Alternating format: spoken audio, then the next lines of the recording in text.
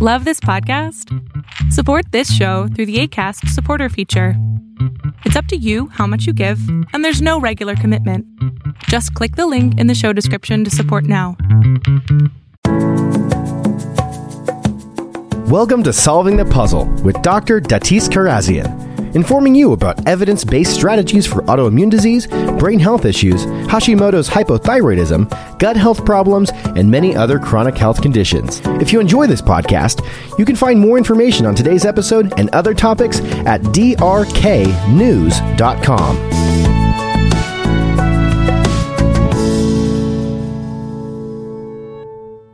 Okay, everyone, in this podcast, I want to talk about something that many of you may have experienced and why it's so difficult to get diagnosed with hypothyroidism and even Hashimoto's in the current healthcare system. So, I can tell you as a healthcare professional, healthcare practitioner, when I run into patients, it's pretty rare we have someone say, yeah, I had symptoms, and like right away they caught the diagnosis. Typically what happens is people end up with not feeling well, they're tired, they're fatigued, they're depressed, they're not recovering from every day, they need excessive amounts of sleep, they start to have inflammation throughout their body, they're confused because they're thinking they're eating well and doing all the right things, and they have this massive decline in their health and function that starts to progress over time and time. And then they go to the doctors and they, tell them they're not feeling well, and they may get prescribed like antidepressants or just told them they're getting older. And at some point, they finally get diagnosed with hypothyroidism. And that's kind of exciting because now they think, okay, great, I'm diagnosed with hypothyroidism. I'm going to take this thyroid replacement. I'm going to feel great. And some do for a short period of time. So this is what's called the honeymoon phase. So when people first get diagnosed with hypothyroidism and they go on replacement, they actually have a significant impact on how they feel. Their metabolism changes, they have more energy, and that would be great. It's just it doesn't last for a majority of them. When I say majority, I mean most of them. So most people that end up finally being diagnosed with hypothyroidism and finally go on replacement don't necessarily continue to feel better on replacement. Even if they change the prescription, even if they increase their dosage, there's still this underlying issue that's taking place. And this is part of, the normal mechanism of Hashimoto's and hypothyroidism. Now, what's interesting is finally, when they get to the point where they get diagnosed with hypothyroidism, it really first counts on the clinician knowing what's going on. And then once they get diagnosed with hypothyroidism, it's another big battle to finally get diagnosed with Hashimoto's, because you have to do additional testing like thyroid antibodies to determine you actually have Hashimoto's. And most people that get diagnosed with hypothyroidism never know that they actually have an autoimmune mechanism because they don't run thyroid antibodies in the conventional healthcare system. And then the question is like, why don't they? Well, one of the reasons they don't check thyroid antibodies is because it doesn't change treatment. Whether you have thyroid antibodies positive or not, you're still going to go on replacement, and you're still going to be checked once a year to see if you need to increase your dose of replacement. And the current model that have been established by endocrinologists, that are used by general physicians and healthcare practitioners, is once you get diagnosed with hypothyroid, you come back every year, you get tested, and you want to see if you need more, and they want to see if you need more replacement. And the reason that criteria was put in place is because since 90% or more of hypothyroid patients have Hashimoto's as the cause, they expect over time that the autoimmune process will continue to destroy the thyroid gland. And probably within a year, you may need to increase your dose because more of your thyroid gland will be destroyed. And that's why they have that annual checkup that's done every year. So that is the current model. So why check antibodies? You're going to come back every year anyways, and it's very expensive. So most, for sure, HMOs will not cover a thyroid antibody test just because you're hypothyroid. The only time they would cover that is if you were in an acute thyroid crisis and had hyperthyroidism, like an overactive thyroid, like insomnia, palpitations, severe anxiety, tachycardia. Those are the things that would determine that they would actually run antibodies. But for people that just have a thyroid, they're not typically done. So most people leave not knowing they actually have hypothyroidism. And this is where a lot of confusion comes in because, they're taking replacement. They think they should be feeling better, but they're not. And part of the reason not feeling better is because the underlying cause of their condition wasn't just a low thyroid problem. The underlying cause of their condition was autoimmunity. And the autoimmunity had an effect of destroying their thyroid gland, but the autoimmunity is still going to cause systemic inflammation throughout their whole body. And then the inflammatory response from autoimmunity can even impact how thyroid hormones work.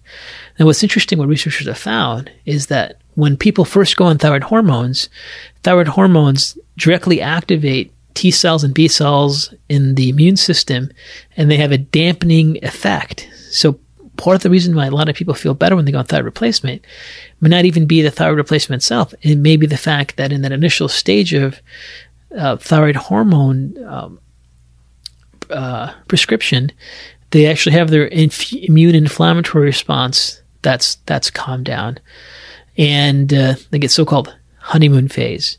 But since their autoimmunity has never been addressed, the patient doesn't know that. Then maybe they should follow diet, nutrition, and lifestyle approaches to autoimmunity. And, there's even physicians and healthcare professionals that think, well, you have autoimmunity, there's nothing you can do for it. And there's some truth to that, and also some really concerns with that statement. So autoimmunity is incurable, meaning that you can never really cure it, but you can change the expression of it. So this is why some people say there's nothing you can do. Well, I think what they're referring to is there's nothing you can do to reverse it as of now. But you can certainly put autoimmunity into remission and feel like it's been reversed. But the only problem is they have a chance to flare up again, and that's the concept of autoimmunity. So autoimmunity is known as an incurable disease, but it can go into remission where it may feel like, if the remission is significant enough, that you don't have the condition anymore. But there's always that vulnerability for it to trigger for anything that impacts your immune integrity, your immune health. So why does it take so long to get diagnosed? What's the issue? Well, one of the issues is, and we're not here to bash on any kind of specialty, because everyone is honestly doing their best and everyone is working with something that's not easy to diagnose. So let's talk about a few things to understand about hypothyroidism Hashimoto's. First of all, it's a slow process. So people don't typically develop hypothyroidism Hashimoto's overnight. It can happen. Some people get acute thyroiditis and develop it overnight from some kind of trigger that flares up their immune system. But for most people that develop Hashimoto's, they have it develop over many years, very, very slowly. Their autoimmune disease turns on, they have antibodies produced, they go into that silent phase, that progresses into a state where they start to have some inflammation, destruction against their thyroid gland. And while this is all happening, their thyroid gland is still functioning. So even though the autoimmune response is destroying their thyroid gland and impacting the thyroid metabolism to some degree, when a doctor checks their thyroid function by looking at their levels of thyroid stimulating hormone and T4 and T3, they still look normal. But at that stage, the autoimmune disease is still there. It's causing significant inflammation. It's causing problems.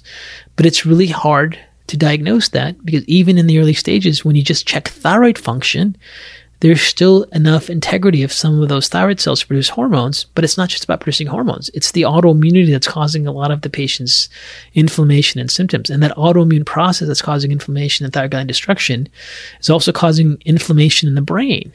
That's systemic. They have brain fog and can't think and can't focus, and they get depression from the inflammatory response. And that inflammation can even impact their joints and their body and the recovery rate. And that autoimmune inflammatory response can start to break down their tight junctions, and they start to get food sensitivities and reacting to foods and getting very fatigued with certain food proteins.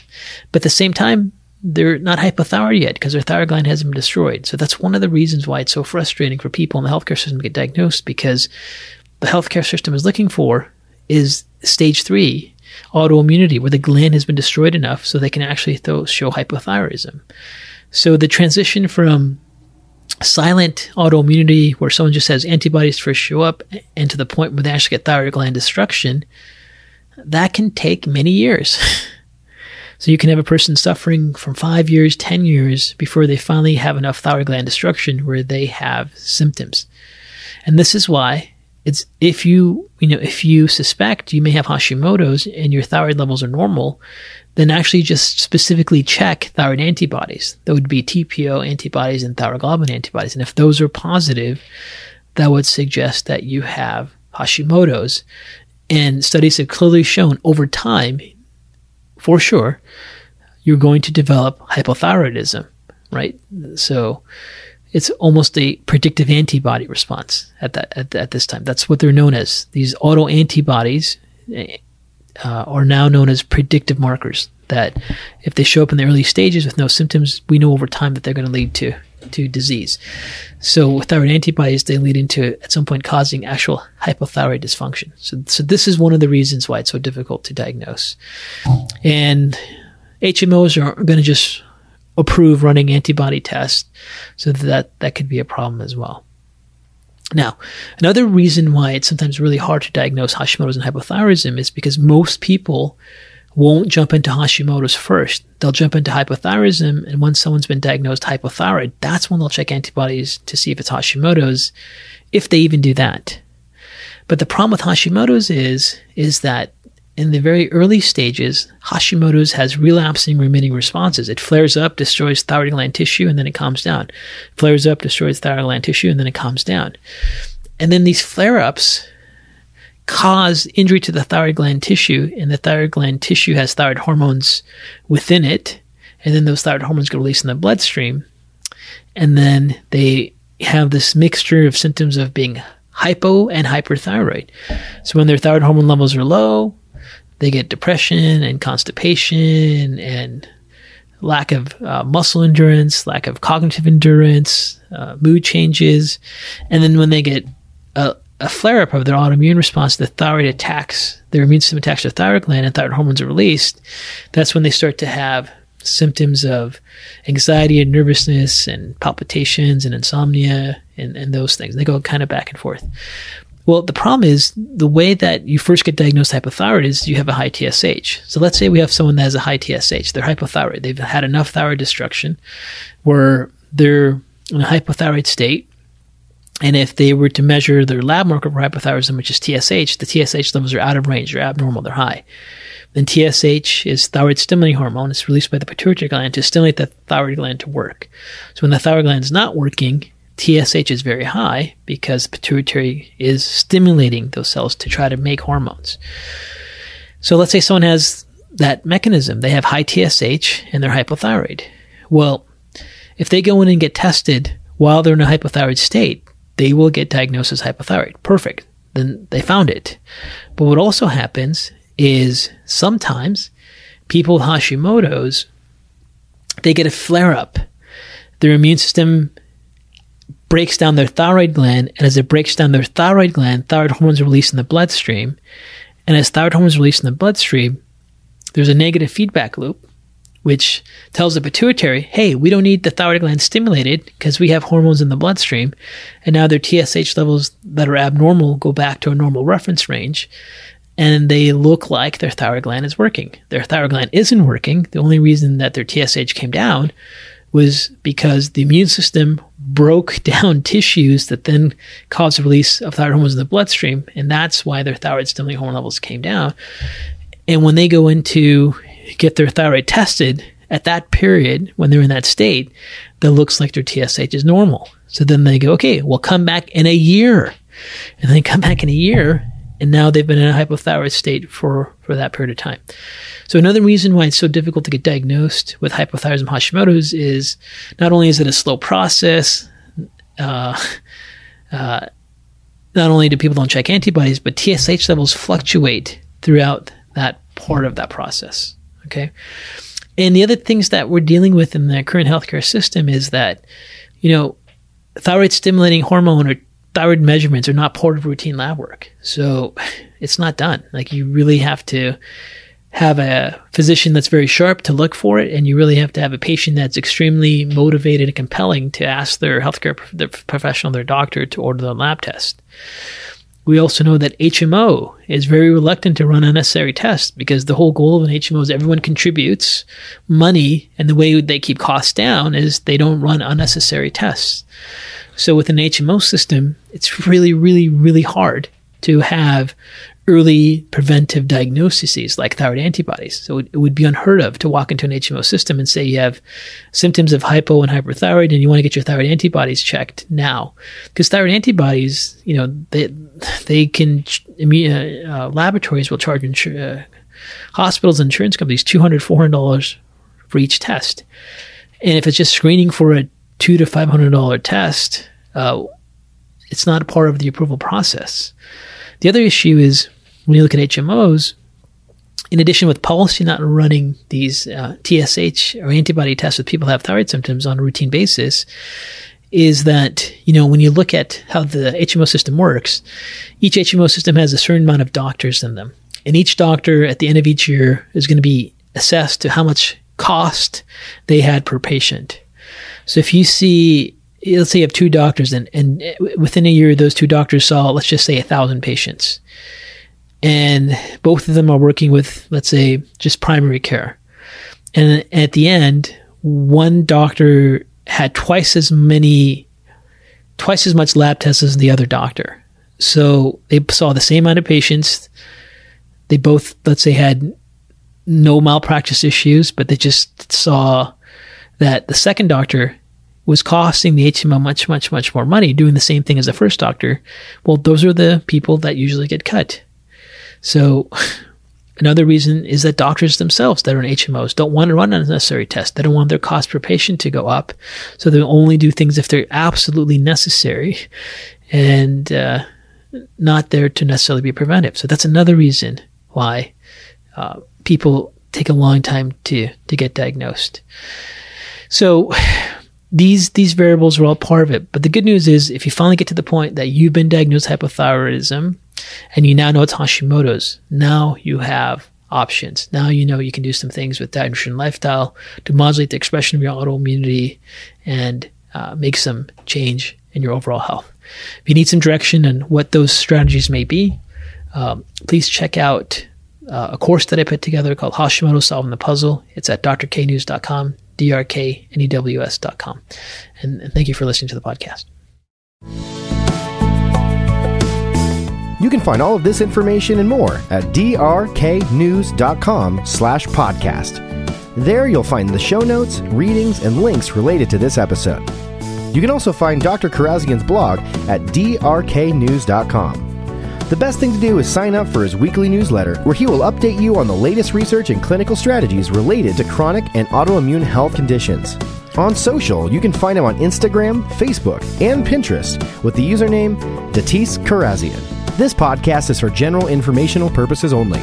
It does not constitute the practice of medicine, nursing, or other professional health care services, including the giving of medical advice. And note, no doctor-patient relationship is formed. The use of this information and the materials linked to the podcast is at the user's own risk. The content of this podcast is not intended to be a substitute for professional medical advice, diagnosis, or treatment. Users should not delay or disregard obtaining medical advice for any medical conditions they have, and should seek the assistance of their healthcare professionals for any such conditions.